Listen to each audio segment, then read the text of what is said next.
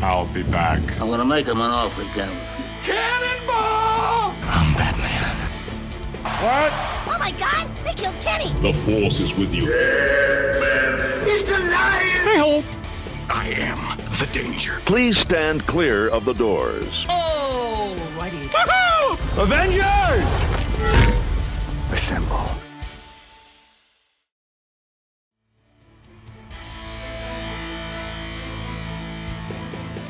What's up, everybody, and welcome to the second ever episode of Pop Culture with the Captain. I am your host, Captain Carlos Montalvo. Last Sunday, WWE had their final pay-per-view of the year, TLC. The show overall is not that memorable, but it has its moments. So for today's episode, I will be talking about the WWE title match, the Smackdown Women's title match, the Women's Tag Team title match with the surprise return, the Universal title match, and whatever the hell what just happened match, which is the Inferno match between Randy Orton and The Fiend Bray Wyatt. So, let's get to it.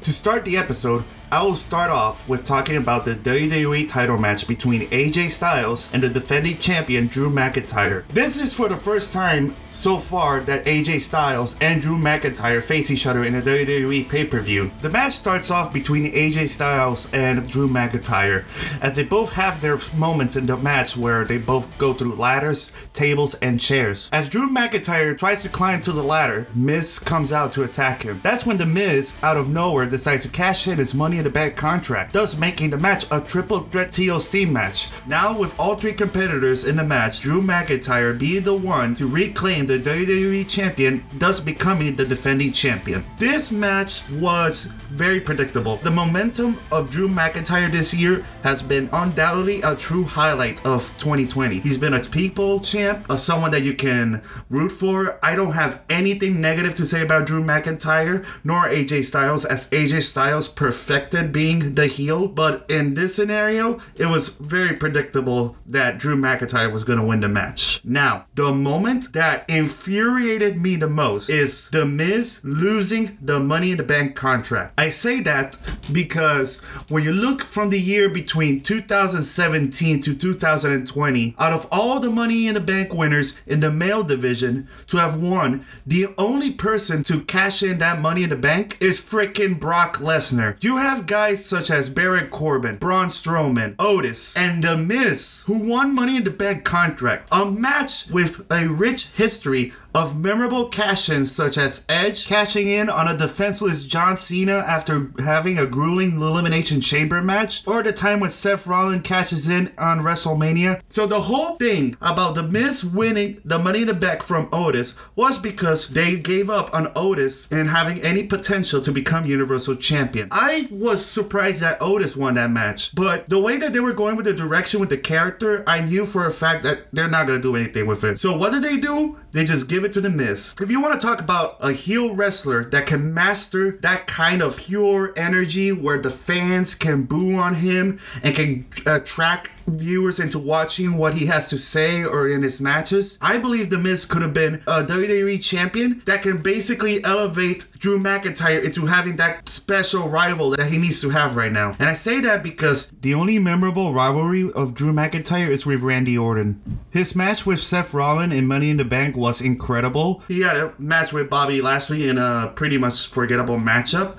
And then you had a match against Dolph Ziggler. Well, the match that he had with Dolph Ziggler is great, but the only time that Drew McIntyre's run has been memorable in terms of rivalry type matches is with Randy Orton. And to have Randy Orton now no longer being in the central focus of Drew McIntyre's reign, however, I do believe that Drew McIntyre's next rival, even though it's a long shot, but I will believe that it's going to be great, is with Roman Reigns. Their match at Survivor Series is one of the best highlights of 2020, as the two men demonstrated incredible chemistry between one another, as they both basically displayed themselves as the face of both of their respective brands, with Roman Reigns having that kind of heel energy that he always needed to have throughout his whole career, and Drew McIntyre being the babyface hero. Imagine the type of dream matches that these two will have, especially in the oncoming road to WrestleMania.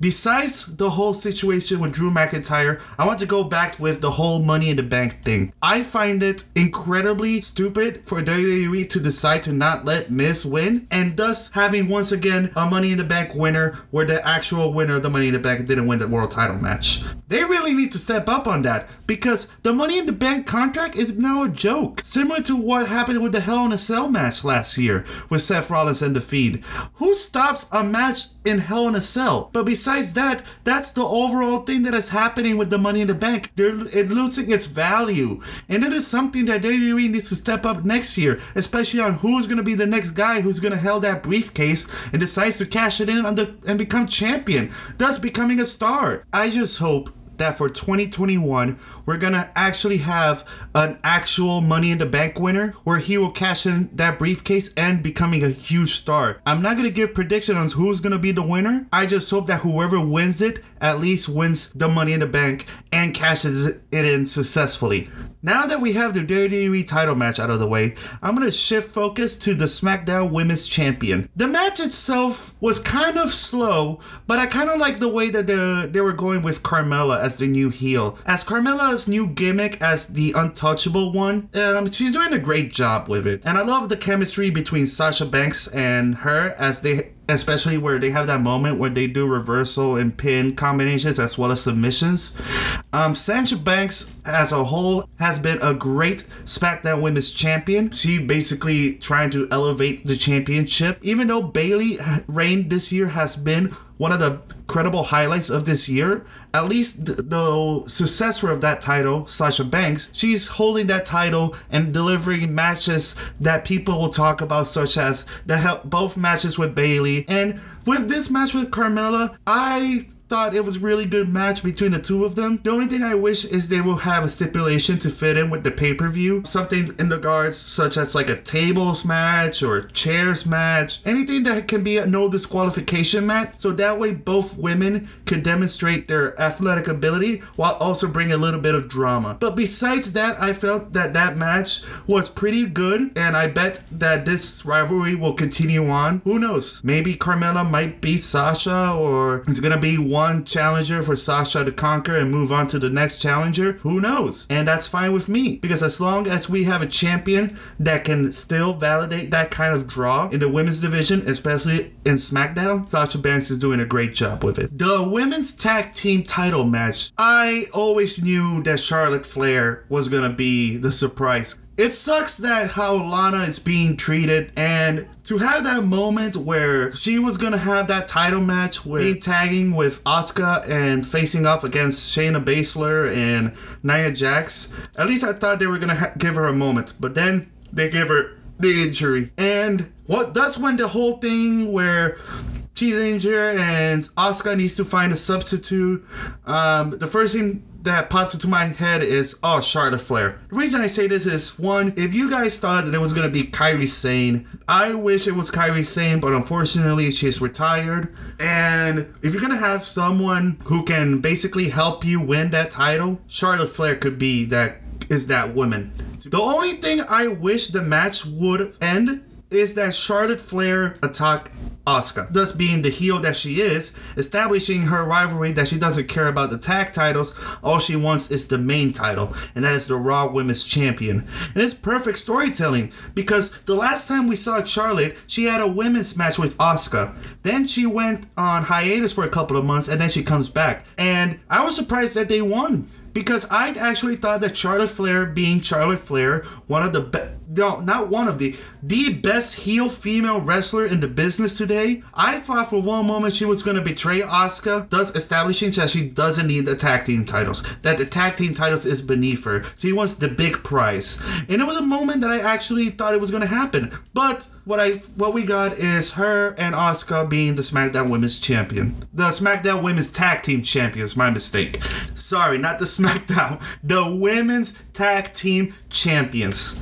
And to be honest, I hope that this reign brings more storytelling between Charlotte and Asuka. Asuka has been a great Raw Women's Champion, but for some reason she hasn't gotten that kind of rivalry that can elevate her even more. I mean, even though she had that rivalry with Bayley and Sasha Banks, besides that, even though it was a bit surprising that Sasha Banks was managed to win the Raw Women's title, but it was predictable that she was going to lose it anyway to Asuka due to the fact that she's a Smackdown wrestler. And Asuka needs to have that kind of female wrestler where, like, Drew McIntyre needs to have that heel villain in his reign in order to be that stepping stone into becoming the hero of the story. And who better to do it than Charlotte Flair? I mean, Charlotte Flair is the master of this. Her rivalry with Becky Lynch, Bayley, even Sasha Banks, she has been the consistent bad guy role in the rivalry. And for that, Asuka needs to be focusing on having a perfect program with Charlotte, because these two women have a lot of history. At one point, Charlotte was the queen of NXT, but when Charlotte went to the main roster, Asuka stepped in, with Asuka being the longest reigning NXT champion. Asuka winning the first ever Women's Royal Rumble, and they have their WrestleMania Classic. And there's a lot of history. Maybe it's a possibility that they're going to have a rematch for WrestleMania. And I'm down for that. But like I said, WWE needs to step up in this program between these two women in order to make great, compelling storytelling for potentially either the Royal Rumble or other pay-per-views before WrestleMania. But if this is the case where Charlotte nor Asuka aren't going to face for WrestleMania, I do predict that possibly that Becky Lynch might come back, but due to the fact that she recently gave birth to her daughter, it's going to be a little while to have the Irish Lass Kicker to come back. So that's how I felt in regards to this tag team match. The only thing that I will miss is Nia Jax and Shayna Baszler. Maybe they're going to keep on being tag team, but I would say that I hope that Shayna Baszler steps out of the tag team division and challenges for the women's title just as a WrestleMania. I've been a huge fan of Shayna Baszler and her run with NXT, and I just hope that she steps out in the tag team division and becomes potentially either a Raw or SmackDown women's champion. I believe that she can be a great draw as like the women's champion, even if she's like the heel bullyish type of heel, and she will be great for it. So this match has a lot of implications for the future. I just hope that WWE knows what they're doing and go on a direction that makes sense for all parties. Now, let's talk about the Universal Championship match between Roman Reigns and Kevin Owens. I'm going to start off this match by saying that Roman Reigns is killing it as the heel. Man, if you want to talk about a huge comeback, Roman Reigns has been phenomenal ever since his return in August. He has been this unstoppable beast that people, including myself, have been waiting for years. And now that we have this side of Roman Reigns, it's incredible. And I find it incredible the fact that 3 years ago, we had Roman Reigns versus Kevin Owens, but the roles reversed, with Kevin Owens being the heel champion and Roman Reigns being the babyface. The only difference here that by that time, the Roman Reigns wasn't booked well in a way that people cannot root for the dude. And now that we have this in the roles reversed, where Kevin Owens is the face and Roman Reigns is the monster heel, I just say that I absolutely enjoyed this match. Kevin Owens made his performance in this match made me and I assume many people into believers. He was that one guy where you can just hope and root to the possibility that he might actually beat Roman Reigns for the title. And he did a great job at it. Kevin Owens has been very, very great, not only in his promo skills, but in his freaking mics, in his matches, in his chemistry. And the thing is that I absolutely love the chemistry between Roman Reigns and Kevin Owens. They had an incredible classic in 2017 Royal Rumble, which is, in my opinion, completely underrated because his match has been overshadowed by John Cena and AJ Styles. But that's fine, because at the end of the day, that match was still a highlight. I just find it completely underrated. It's amazing how a lot can happen in 3 years, especially in regards with Roman Reigns. Roman Reigns has been booked as the kind of character / wrestler where people have been wanting to see, and he's been doing an incredible job. And in this match, Roman Reigns just demonstrated that kind of heel power that he needed throughout his whole career. And Kevin Owens was a great babyface in this match, in a way that you can root for the dude, even though it's kind of predictable that we were going to have Roman Reigns still being the defending champion. But Kevin Owens performed an incredible job as the kind of challenger where you can expect the unexpected. And I thought at one point, especially in the final minutes, that he was actually gonna win the title, up to the point where we had the interference with Jey Uso and also the low blow at the final moments with Roman and finishing up with his new submission hold, and thus Roman Reigns capturing that title afterwards, thus still being the tribal chief and the face of Smackdown. I say that it's an incredible thing to see. Kevin Owens, there's going to be a time where I wish he could be Universal Champion, but I just hope that they will give another chance to him, because he is one of the most underrated performers and one of my personal favorite wrestlers in WWE right now. He could be either a great heel, and so far he's been doing a great job as a face. I believe that Kevin Owens in the future, maybe in a year or two, could actually win a world title and becoming either a heel or a face.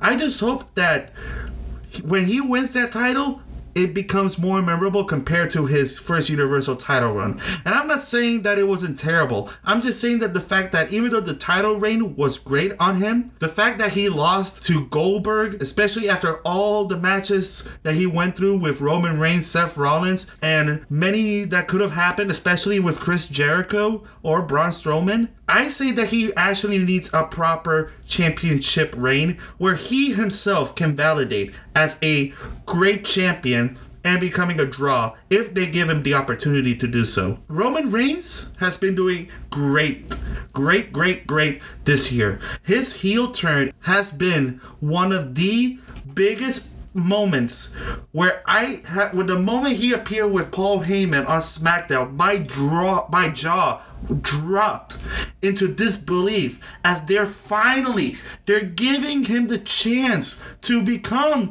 this monster of a heel that we've been clamoring for years to come, ever since the Shield broke up. And the only reason that it took this while is because they were trying to market Roman Reigns as the next super baby face. I didn't have a problem with Roman Reigns being a baby face and like a successor to John Cena. I just hate the way they booked him into becoming that, because they felt it. For me, I felt it was rushed for him to become the next top guy. I wanted him to just wait it down and let it go, and when the time comes, seize the moment. And especially in 2015 and 14, where you had Daniel Bryan, which many people, including myself, always wanted to be the face, but sadly because of his injuries, we never see that come. But ever since he came back, he's been doing great. But the problem is that ever since he's been gone, Roman Reigns basically became the new face. And in his first years after leaving the Shield, has its ups, has its downs. There are moments where you question the booking decisions on the man, but at the end of the day, he can basically give out a draw, especially in matches for WrestleMania. Even though his matches, there's only been one memorable in the main event category for Roman Reigns, and that's the match at WrestleMania 31 with Brock Lesnar and Seth Rollins. Besides that, he could be the star power that they need, but his matches at main events, especially with The Undertaker, Brock Lesnar, and Triple H, have been, in my opinion, a little bit of a letdown. But I don't blame the guy. He tries so desperately, and it's not like it's his fault. He's doing what he's supposed to do, and that is to be a wrestler. I just feel bad that, it took us to finally realize that this guy finally has his moment, and his moment came this year, has validated him as this monster heel, and it is a great heel. For me, this felt a little bit more similar to when, let's say, Hulk Hogan in 1996. I'm not going to say that it's better than Hulk Hogan, but I say that it's kind of in the same category. And if you want to talk about modernly, I say that his run right now kind of similar to when Daniel Bryan won the WWE Championship from AJ Styles and thus becoming the Planet's champion. And that's the closest thing that I can compare to as a perfect perfect heel turn in WWE. This is great for him as he really needed this for him to come back after obviously not being able to compete because of the COVID-19 and being a huge risk due to leukemia. But he came back with a vengeance, and this match with Kevin Owens is a great match. I say that it's the match of the night. I'm gonna say it. Both of the wrestlers did their part. There was drama, there was action, there was suspense. There were moments where you thought that Kevin Owens was gonna win. I just wish that this rivalry will continue on for months. But there's going to be a moment where they're going to stop the rivalry so that Roman Reigns can have his freaking dream match with Goldberg, which I don't want. Please don't have that match. I don't want Goldberg versus Roman Reigns. I don't want Goldberg to win a world title again. Just let it be. I don't want him to win. Simple as that. You can have both of them have a match, but don't put Goldberg the title, for crying out loud. That's just so insulting. You have talent that have been working 365 days, and you're going to give it to a 50-year-old Hall of Famer who basically the only match that has been memorable is with Brock Lesnar. Come on, guys. Give the title. If you're going to take the title away from Roman, at least give it to someone that can actually elevate the WWE for the future and not for a program at WrestleMania. That's all I gotta say. I just hope that Roman Reigns continues to have this momentum going until WrestleMania, and we'll see how it goes. I wish that this rivalry will continue. Now, let's talk about the main event. Randy Orton and The Fiend Bray Wyatt. How is it possible that for these two, they have great chemistry for storytelling before the matches, but for some reason the match itself cannot deliver? Now, Randy Orton and Bray Wyatt, everybody knows the history. 2016, 2017, Randy Orton joins the Wyatt family. He betrays Bray Wyatt in order to get Bray Wyatt's WWE title. He destroys Sister Abigail's house, thus becoming one of the pivotal moments where Bray Wyatt becomes The Fiend. And to have that match where these two finally collide after years, how is it that match ended up being so slow and boring? Man, I mean, how is it possible? Their storytelling is great, but their execution in the match is terrible. I cannot pick a moment where in this rivalry between the two of them, they have at least a 4-star classic out of a 5. Like, literally, how is it possible? These two are great storytellers in wrestling. Randy Orton, the sadistic, vile, venomous viper, and The Fiend Bray Wyatt, this monstrous, this character that has become a huge highlight for WWE from last year and to this year, and for some reason they didn't even have a great match.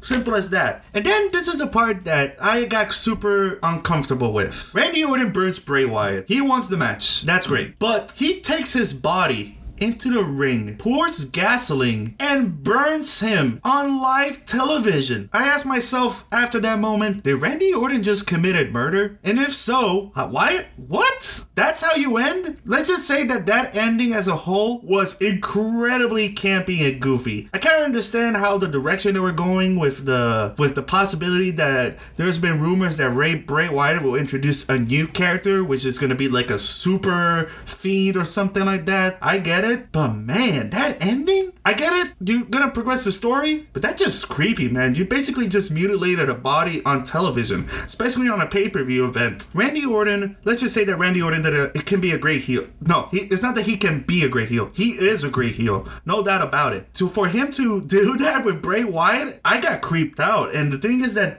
even though WWE, there are moments where it's scripted and it's not, but at the same time, it just gets you on your nerves. I feel kind of squeamish on that. He's burning an actual person on live TV. That's not like in a movie where you see a murder in a horror movie and you react, oh, at least it's a movie. No, it looks really weird. No, it's not that it's really weird. It's just disturbing to see a man being burned on live television. And I did not expect that ending at all. The only thing about memorable of this match is the ending. Simple as that. You can just, for me, this is the type of match, just like their matches at WrestleMania and that House of Horrors match, they're skippable. But the only memorable moment is that that final minute where Randy Orton burns a man on live television and thus committing murder. I mean, I just say that this rivalry, it does not end, because there's a lot of potential with what they're doing. I just hope that if they're going to continue the story between the two of them, at least can we have a match where they can have like the amount of time necessary to deliver a match that it will be memorable between them, because they're great rivals. They just haven't had that one match where people will talk about them, and I just hope that that match will come soon, possibly next year. Who knows? If this is the way for him to not be, for Bray Wyatt to not be on TV and you just ignore the thing like nothing happened, the same way when Baron Corbin threw Rey Mysterio and Aleister Black off the roof of the headquarters, and does the next day being, oh yeah, we've been saved by a bridge. Then the next episode is like, oh yeah, that's not the Fiend. I mean, that's just the Spirit or something like that. I mean, and then he moves on with another rivalry and doesn't end with Randy Orton. I mean, come on guys, at least end it between the two of them, so that way you can have a better conclusion with Bray Wyatt finally having his moment against Randy Orton. Bray Wyatt has a new program, possibly winning the Royal Rumble match, with Alexa Bliss winning the women's match, and Randy Orton possibly having his third and final match with Edge, not for either wrestler to retire, but mostly just for their rivalry in general. I just hope that at least they'll continue this and not leave it blank, just like what happened when in the draft when Bray Wyatt got drafted to Raw, especially after losing it after 7 days against Roman Reigns, and Roman Reigns wins it. And I thought we were going to have The Fiend versus Roman Reigns, but that time will come in another moment. But I just hope that this rivalry doesn't end the way that it ended, and that this will continue on for the next year and try to conclude it before WrestleMania, so both of them can focus on different rivalries, especially for Randy Orton and Edge. Well, there you have it, guys. This is another exciting episode of Pop Culture with the Captain. I just want to give a special shout out to all my friends and family who have supported me through my first episode. Your feedback and support has been very helpful for me for continuing on. This is Captain Carlos Montalvo signing off.